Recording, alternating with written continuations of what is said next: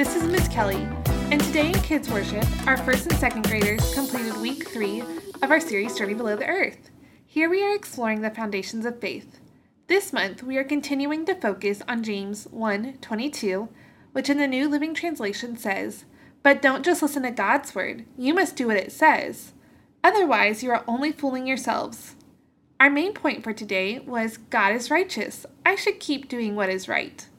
With this idea in mind, we talked about the story of Nehemiah building a wall around Jerusalem, using Nehemiah 2, 4, and 6. Even though Nehemiah was made fun of and ridiculed, he still built the wall because God called him to. The purpose of this lesson was to learn that we should never give up doing what is right. Parents, I hope this is a great series for your family. We pray that your kids will choose to do what is right this week, even if it is hard. Have a great week parenting your child, and know that our team is praying for you.